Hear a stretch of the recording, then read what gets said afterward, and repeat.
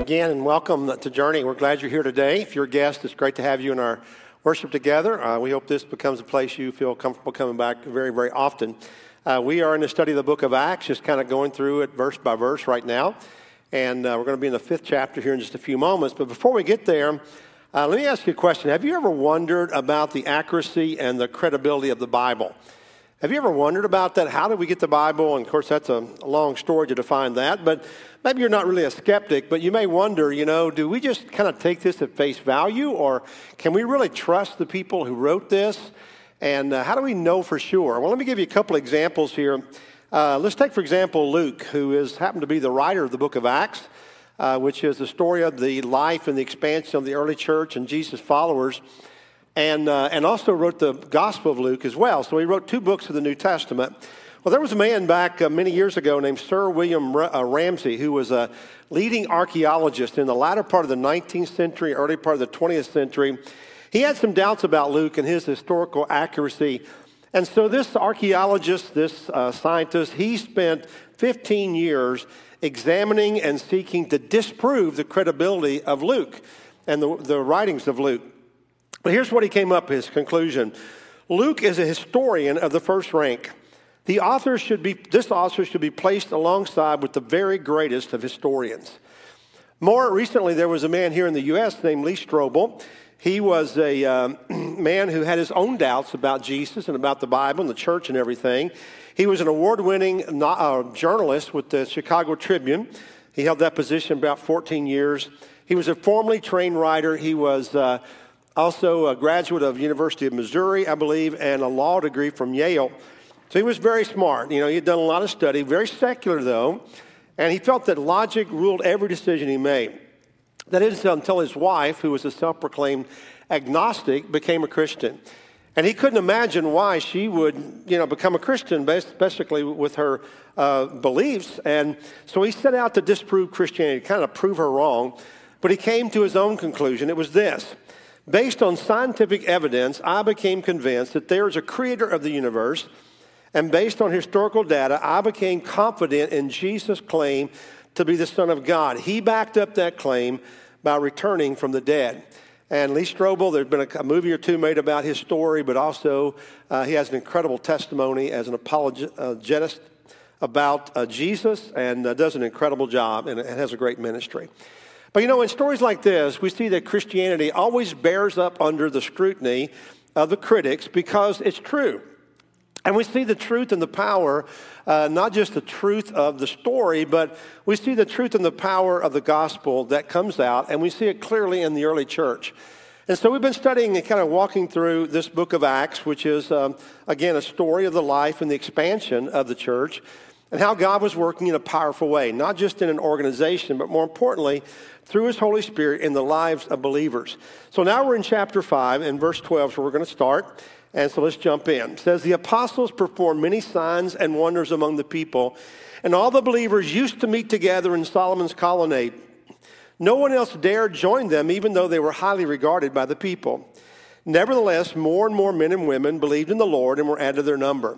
As a result, people brought the sick into the streets and laid them on beds and mats so that at least Peter's shadow might fall on some of them as he passed by. Crowds gathered also from the towns around Jerusalem, bringing their sick and those tormented by impure spirits, and all of them were healed. So as the church began to grow in numbers, they began 120 people in one room. They soon outgrew that. They soon outgrew all the public buildings that were available because there were thousands of people. And they began to gather publicly in a place called Solomon's Colonnade. And this was a large covered porch area. It was actually built on and attached to the temple itself. This is where large crowds of people could come together and meet or worship or whatever one wanted to do. And so the church began to meet there. Now think about this for a moment. The church was literally worshiping in the same building as the Jewish people were conducting services on the other side. So you got the Jewish temple worship and then you got Christian worship on the other side of the building. And you can imagine this is going to cause a big problem, as we'll see here in just a few moments. But basically understand that the church is now publicly recognized. The church is meeting in public, in the open, and it's on the move. It's doing ministry in the name of Jesus Christ. And so from our scripture, there's several things that were clearly happening here. First of all, people were being loved. People were being loved. Jesus had always had a ministry and a heart for what he called, or what we call, the least of these, those who society has kind of discarded and thrown away, and people that really didn't have a lot to offer to society. And Jesus loved them and brought them into his kingdom, and the church was no different. There are a lot of hurting people in our world. There are people who are not connected. There are people who are not in community. There are people who are not, they don't count themselves to be like everybody else or as good as everybody else. And when those people are loved, they respond in an amazing way. And the gospel has the power to do that. The gospel is a message of love and a message of compassion for people, just giving people attention, just acknowledging them, just investing in them. And whenever we show love and compassion and meet other needs that they have, then that helps us be led to their greatest need, which is salvation. We get a chance to tell them about Jesus. And so that's what's happening here. They're being loved and served and then brought into community with the church. And so they're being loved. Second thing, people are being saved. That's very clearly, that was the purpose of the church, continues to be. The apostles and the Christians, it says, were highly regarded. They were regarded, but because there was public criticism, some of them were reluctant to jump in and even meet with them. In fact, it tells us there were some people who were kind of like Nicodemus originally. Remember that story in John? Nicodemus came at night to see Jesus. He was curious, but he knew what being seen in public would mean to his reputation, so he kind of came at night. And later he became public and shared his faith. But at the same time, and in greater numbers, it says there were more and more multitudes of people who were hearing about Jesus and became believers. So the church was growing, soon numbered thousands and thousands of people, and the crowds just continued to grow. The third thing is that people were healed. People were healed. There are many signs and wonders were done. And this would include things like sick people and crippled and deaf and blind and dumb, and people that had all sorts of illnesses. They were being healed, and the apostles did similar miracles as which Jesus had done. A lot of the Gospels tell us about the miracles of Jesus and how people were brought to him and they were made well. In fact, it says here that they even brought sick people into the streets and laid them out so that maybe Peter's shadow would pass over them and they'd be healed. Now, there's not really any account that actually happened, and maybe it did. We don't know. We do know it's a case where someone touched the coat of Jesus, just the hem of it, and they were healed. So maybe it did work like that. But they just brought people, and it says that all of them were healed. So maybe they were. These healings that were done were not only done for compassion for people who were suffering, but also to reinforce the credibility of the apostles and the message and the power of Jesus Christ. God has the power to heal any and everything, even today. We read about these healings and we think that people don't get healed anymore, but they do. And I've seen people healed through prayer many, many times throughout the years. That God said yes. God said yes to our prayers. But I would also say that I've also seen times when God's answer was later, not now, but later, and they were healed eventually through the resurrection. But understand that God has a plan for all of us. We don't always know what that specific plan is going to be. And we don't know God's will in every situation. But understand, too, that healing was a part of the church and Jesus' ministry and the church. Jesus, however, did not base his ministry solely on miracles. It was in many cases only to draw the crowd in. There were people that Jesus healed, even raised to the dead, from the dead back to life again. But every one of those people got sick again. Every one of those people eventually died again because his greater plan was not for their immediate health and their long, unending life. His greater plan was for them to receive eternal life so that they would overcome all death, including eternal death. But the healings generated more interest, more momentum in the church. So the church was really on the move. The fourth thing we see is that people were being delivered. It says they also brought people who were possessed by evil spirits, and they were healed. Before the creation of the earth, the Bible tells us that there was a time that there was a revolt in heaven that was led by a prince of the angels named Lucifer. And he led thousands of wicked angels against God. and against the power of God. But they were defeated, and they were cast out of heaven, cast down, and they became minions and demons of Satan and tormentors of humankind. So there's Jesus' team and there's Satan team, and both of them are real. Don't ever doubt the wicked, evil demons that are in our world today. They're out to oppose everything that's good. So Jesus came to save, and Satan comes to destroy. And understand that both of them are spiritual, but not all spirituality is good or safe. We're living in a time where there is a focus on spirituality, but it's not about Jesus. If it's not Jesus-based, it has to be Satan-based. There's only two teams, no matter what it may be called today. And ever since the beginning of time, there have been people who have been unwillingly possessed, and that seems to be what we're talking about here. And there's others who are willingly possessed by actually inviting spirits, evil spirits, into their lives. So just like you would never invite someone you didn't know or a wicked person into your home, you should never, ever open up your heart, your mind, your soul to any spirit and invite them into your life other than the Holy Spirit. So there are some spirits that are wicked, evil, unclean, and dangerous, and they put people in bondage and oppression, and they wreck their lives. You know, I've always found it a little bit fascinating. In the Bible, there are a lot of instances of demon possession identified. They would say they have a evil spirit in them, and they're oppressing their lives or possessing them. And in the Bible, we read a lot about those things, but they always identified it as demon possession. I believe that there's a lot of that goes on in our world today. I think there's still a high level of demonic possession today, but that we're not just quite able to identify it. I'm certainly no expert on that, but had a little bit of experience, and it's difficult sometimes. Certainly evil spirits work today in sin. They work in physical and mental illness, addiction, and other ways to destroy a person's mind and body and soul. I really believe that. But in that day, the disciples were able to identify these evil spirits, and they gave the people deliverance, casting them out.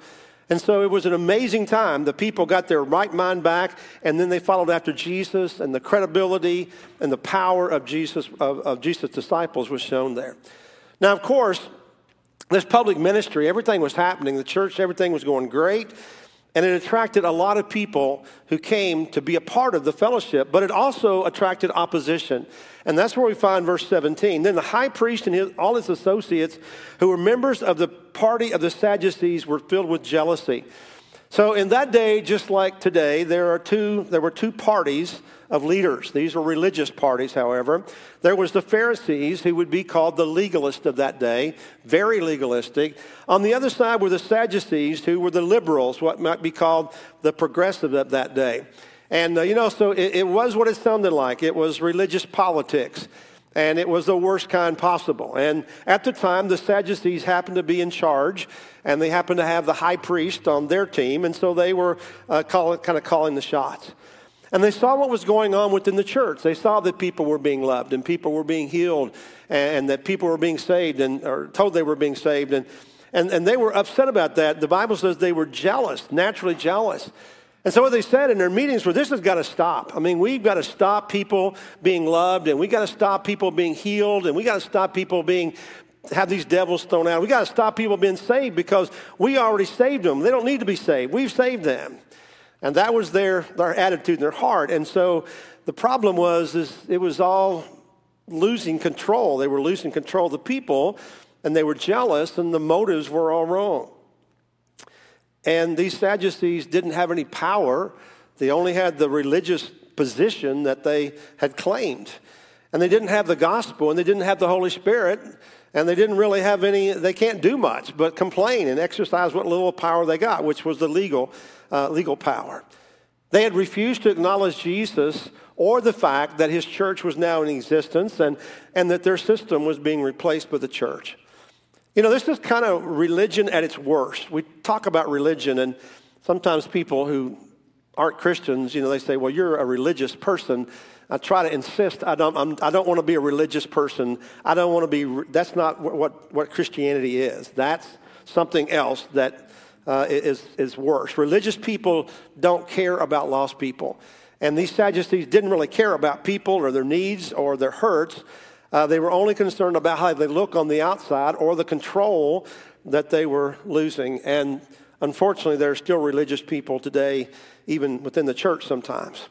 But religious jealousy was a big part of it, including the leaders of that day who set out to try to get their power back.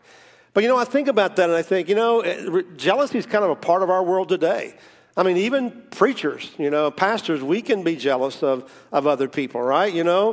Somebody else's church is growing faster than ours, and we'll say, well, they must be compromising the gospel, or they're stealing sheep away from everybody else. We can be jealous sometimes, and that's always a sin. But these religious leaders, they took it to a new level. They went way beyond just feeling those feelings of jealousy. Here's what it says in verse 18. They arrested the apostles and put them in the public jail. But during the night, an angel of the Lord opened the doors of the jail and brought them out. Go, stand in the temple courts, he said, and tell the people all about this new life. At daybreak, they entered the temple courts as they had been told and began to teach the people. When the high priest and his associates arrived, they called together the Sanhedrin, the full assembly of the elders of Israel, and sent to the jail for the apostles. But on arriving at the jail, the apostles did not find them there, so they went back and reported, "We found the jail securely locked with the guards standing at the doors, but when we opened them, we found no one inside." On hearing this report, the captain of the temple guard and the chief priests were at a loss, wondering what this might lead to. So here they had already commanded, or they had asked them nicely, and then commanded the apostles to stop preaching Jesus. They decide, we're going to jail the whole bunch. So they take seemingly all 12 of the apostles and put them in jail. But during the night, an angel of the Lord came, opened the prison doors, set them free, told them to go back into the temple and preach, and somehow did it in a way that the guards didn't even see him leave, and the prison doors were still locked. But the jail was empty. And the guards, when they came to get him, and the chief priests, they were all confused. They couldn't have just disappeared. Where'd they go? And, it was very confusing, maybe even more so than the resurrection of Jesus, because at least the tomb was open there. They knew that there was no one there, but how did they get out? But as we see, the mystery was soon solved. In verse 25, then someone came and said, "Look, the men you put in jail are standing in the temple courts teaching the people." At that, the captain went with his officers and brought the apostles. They did not use force because they feared the people would stone them. The apostles were brought in and made to appear before the Sanhedrin to be questioned by the high priest. "We gave you strict orders not to teach in this name," he said, "and yet you have filled Jerusalem with your teaching and are determined to make us guilty of this man's blood." I got a feeling they kind of felt they felt kind of foolish, kind of like the Keystone Cops, running around trying to find people they had just locked up. And so they rearrest them again. And it kind of gives us some insight that they had an awareness of what their actions might cause among the people, because they did it gently. They're like, why don't you come with us, not to upset the people who were listening to them. But then they took them before the Sanhedrin, which was the ruling body, the large body, what we might call a Congress of some sort, and they began to question them. "Didn't we tell you and then threaten you with the threat of death not to preach in this name?" I found that interesting. They didn't even say Jesus at this point. They couldn't even say that. They just said the name. The name we're talking about. You're trying to stir up the whole city against us, make us look bad. They just wanted Jesus to go away. They just wanted him to disappear. And you know what? Down through time, people have tried to do that a lot, haven't they? To make Jesus disappear, that we don't want to talk about Jesus. But you know what? Jesus will never go away. And his name will never be lost, because we are here to talk about and preach and teach in the name of Jesus. And you know what? I think we ought to say that name more often. In fact, I think it would be good for us this morning just to remind ourselves who it's all about. On the count of three, will you say 1, 2, 3, Jesus?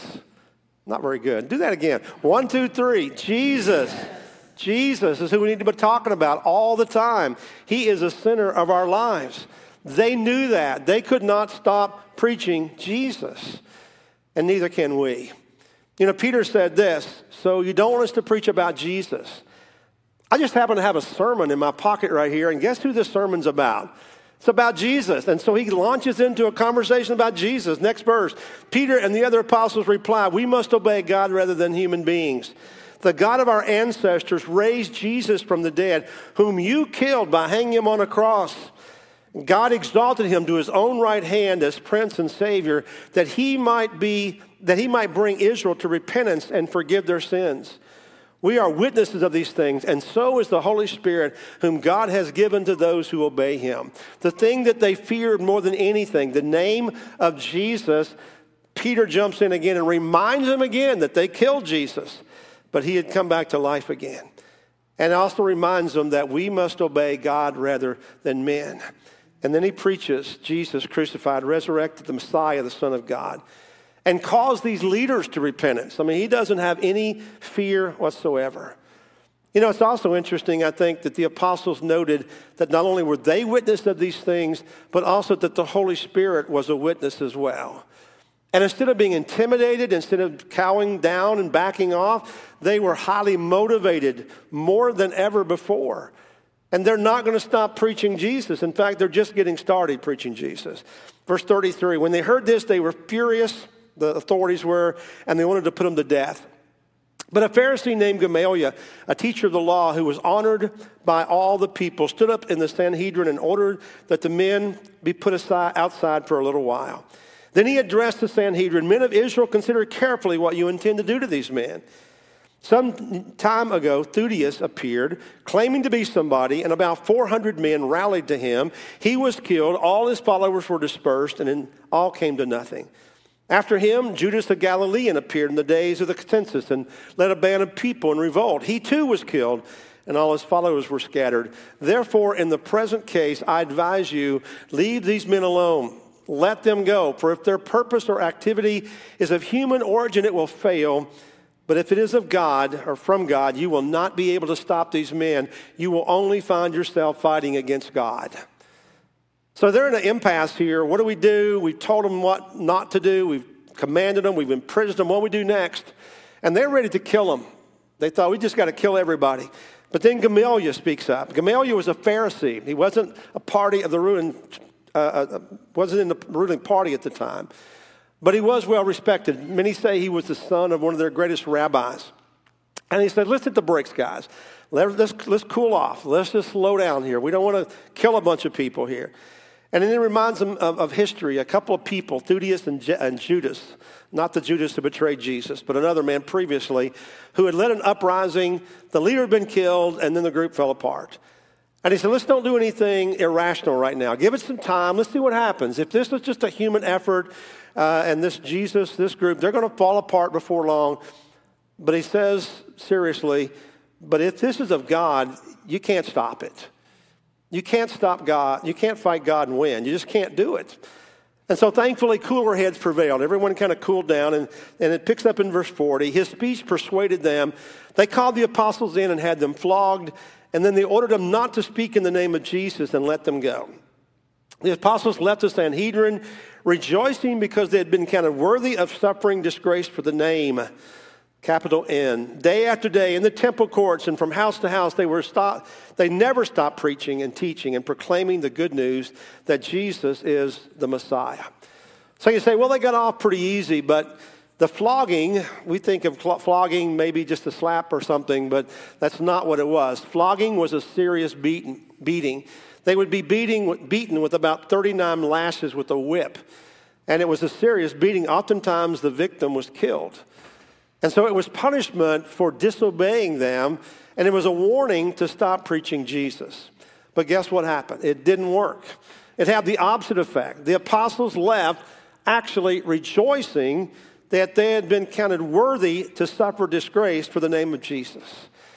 And the next day, or maybe immediately, they went back to the temple every day to preach Jesus. And then they took it to another level, going house to house and sharing Jesus. You know, we read the story about them and we go, wow, man, those guys were tough. I mean, they just didn't give up, did they? But you know what? Instead of being the exception, that should be the norm.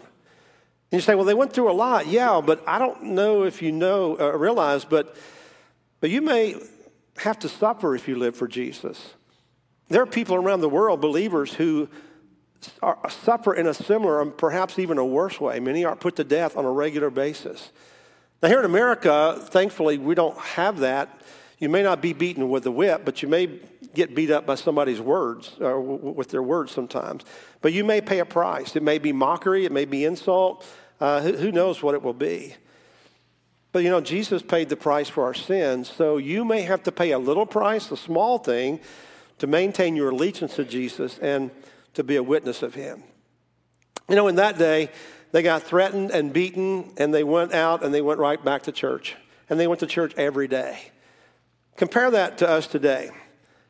As far as I know, none of us are threatened. None of us have been beaten. And yet many people don't go to church even one day a week. And I thought it was interesting. I read an article the other day. Do you know what factor actually tops the list as to why people skip church? Now, you're all here today, so you got to pass on it, right? But you know what the number one reason that tops the list? The number one reason is the weather. The weather, whether good or bad, actually influences whether people go to church more than anything. A little bit of rain can discourage someone from going. We're not getting out in that. A storm can really discourage people, out of the question. But on the other hand, if it's sunny and warm and it's a really nice day, then that too can make a person miss. And we've got to take advantage of these nice days, right, before it's going to get bad. So that really is a big factor. Isn't that sad? And I was thinking, if a beating would make people go to church, and whether good or bad would make people stay home from church, then I wonder why God doesn't give us a beating every week, But then I thought real quick, well, I think it's grace. It's the grace of God. It really is. That's why God's so good to us in spite of our selfishness and our focus and infatuation and everything else. See, God doesn't want us to come to him out of fear. He doesn't want to beat us to come to him. He wants us to come to him willingly out of love for him. And he wants us to just keep talking about Jesus.